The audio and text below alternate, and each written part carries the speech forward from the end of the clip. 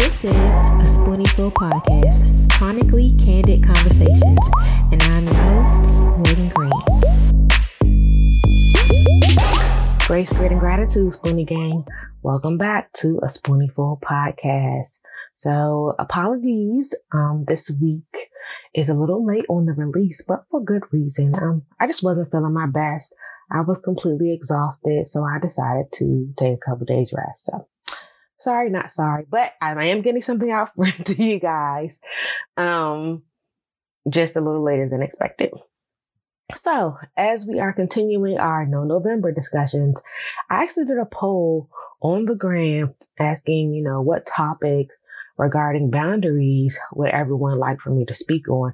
And the most common response was setting boundaries with family and friends. Like, you guys should have saw the number of responses that talked about family and friends. And so with Thanksgiving coming this week and, we're entering the holiday season, I thought this was the perfect time to touch on this topic. Setting boundaries with loved ones can be tackled from so many different angles. And I'm going to try to hit lightly on a lot of them, but I definitely feel like this is worthy of a deeper discussion. And if you guys are interested, I will probably have that discussion on Instagram so I can get interaction and feedback from you all. But without further ado, let's get into it. So boundaries with loved ones. The first type of boundary I want to tackle is around sharing details about your illness, and I'll just say it plain and simple. You don't owe anyone detailed information about your health. Like, that's why it's called PII. You literally have to sign a piece of paper giving people access to your health information, So share as much or as little as you want with who you want. Having to divulge information about things you're still processing and learning is traumatizing. I think during my first year of Spoonie life, I probably shared what was going on with me with maybe 10 people. And then only my mom, my grandma, and my two best friends got full details. And to be honest, I probably would have decreased that number a little bit more, just because of the other boundaries that I'm going to talk about later that I had to eventually set. One is boundaries surrounding handling other people's responses to you having an illness. I've shared before that my mom took my illness very difficultly. She took it very hard. She broke down crying several times and had even made statements about how this isn't just happening to me, it's happening to us. And that statement really triggered me, y'all. It triggered me back then, and it's still a little triggering now. I get it. Our loved ones do their best to support us in these journeys. Some are more hands-on than others, depending on the home dynamics and how old you are when you're diagnosed and different things. But we are the ones feeling it, living it, being poked and prodded, filled with all the anxiety. So it's almost a slap in the face when someone reacts to something that's happening to you as if it's happening to them, And so I know one thing that I'm guilty of is trying to manage other people's responses to my traumatic event, because clearly they need the protecting, right? No, not at all. And we're so busy taking care of other people that we barely, if ever, make time for ourselves, like I said, to process and to figure out what's going on. We don't know who we are anymore. We don't feel like ourselves. We don't know what our lives will look like anymore because of all this uncertainty. And, but that's fine as long as, so-and-so is calm, or this person isn't pitying me or my situation. And it's almost like a social conditioning that has caused us to think that it's not right for us to choose ourselves or put our needs first, especially emotional and mental needs. And that narrative is really, really harmful to women who, I feel like from the beginning of time have been required to put ourselves last. And by the time we take care of everyone else, when it's time to take care of us, there's nothing left to have. But that's a whole different story. I'm not going to go off on a rampage about the patriarchy. The next thing is boundaries on unsolicited advice. So nothing boils me more than when folks are trying to be helpful and they say the most outrageous or ignorant things in the name of helping. Sometimes silence is really just the best. I don't want to hear about your friend who had kidney stones and changed to a vegan diet, you know? So I've learned to tell people up front that, hey, I'm just venting and I'm not looking for advice. Or if they do happen to say something out of their mouth that I don't like, I address it. I do not let that eat at me. I think it's our duty to educate those in our circles. So simple like, hey, it really bothered me when you said X, Y, and Z, or something you said the last time we spoke really stuck out to me. I did some research and I wanted to send you these articles. So check this out and let me know what you think. Or I know you're trying to help, but comparing what I'm going through to someone else's journey does not help me. Like, y'all, we have to be so direct with people because they just don't get it. And if they're someone that we consider loved ones, 9 times out of 10, they're trying, they're just falling a little short. So we have to help them by setting up these boundaries. And the last boundary I wanted to touch on was like boundaries on expectations and limitations. So I'm pretty sure I've spoken before about my family having conversations behind my back, and they had decided that my grandmother needed to move in with me because they felt like I was too ill to continue to live alone. And that was really, really hurtful for me. You know, they decided what was best for me without even including me in the conversation. They were stripping me of my independence. And that was something that I really, really worked hard towards, but it seemed like that didn't matter, you know?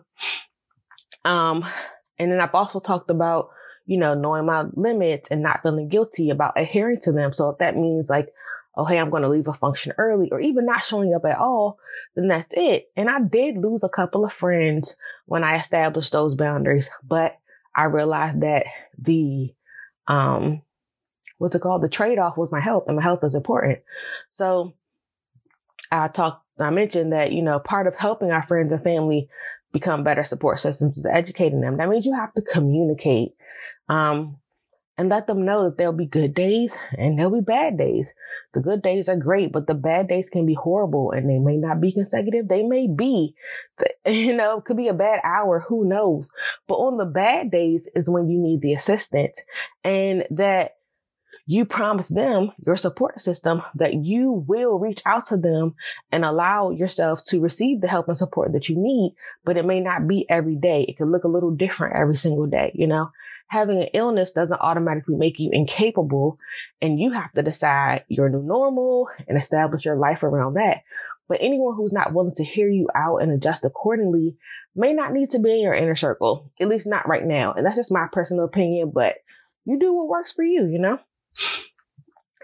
So those were the major, I guess, groups of boundaries that I wanted to hit on. And before we go, I wanted to share a listener question that I received regarding boundaries with family, because it was really, really relevant.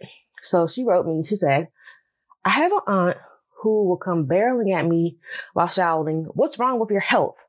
I never know how to respond. What's the best reply when you don't want to discuss your health? So my response to her was basically that while I don't know the dynamics of their relationship, that seemed really aggressive. I mean, does it seem aggressive to y'all too? No? Okay. But if I were in her shoes, I would reply something very direct. The aunt is coming very direct. I'm going to be just as direct. I'd rather not discuss my health right now. Period. No explanation is really needed. It's a period. It's a full sentence. And you know, that's met with more aggression because we've talked before about how people don't like it when we set boundaries. And sometimes they push back. So if she did push back, I will follow up with this is exactly why I don't feel comfortable discussing my health, something that's very personal to me with you. And if it continued to escalate from there, I probably just excuse myself from wherever I was. But hopefully it won't get to that point. I think that usually by then someone else in the family would intervene or, you know, kind of change the subject or whatever the case is. But we do have pushy people in our lives. And I find that in situations like that, the key is to just be very level-headed, very direct and firm, and not respond emotionally charged. I think that it's very easy for people to dismiss or minimize what you said because your feelings were elevated, you know, and all they can see is the emotion. Oh, you're so emotional. Oh, you're overreacting. But you really need to let them know that you are dead serious about what you're saying, you know?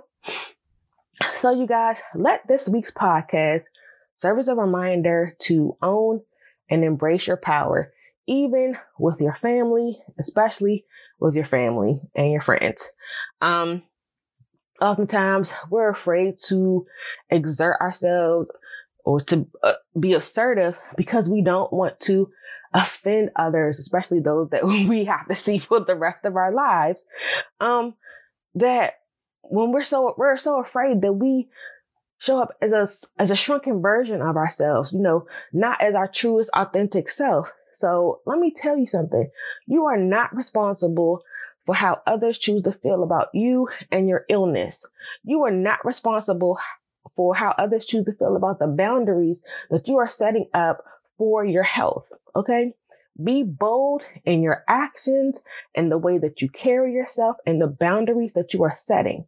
Hold your head high as you move throughout your days, because you are amazing and you are deserving and you are worthy of peace and happiness. Okay? So last thing, I'm doing a Black Friday sale on my affirmation card decks and journals on the website. I'll go ahead and put a link down below, but the coupon code is BFHBD22.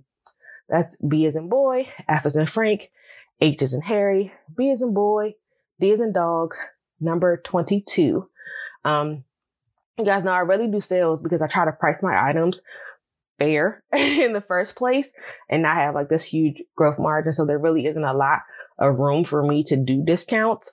So if you guys have been looking at the affirmation cards or the journals, definitely take advantage of this one. And that is all I have for you all this week. Happy early Thanksgiving. I hope that this message helps you guys as we go into the holiday season. It's a reminder for myself as well as I deal with people. And until next week, you all stay empowered, stay authentic, and stay ill.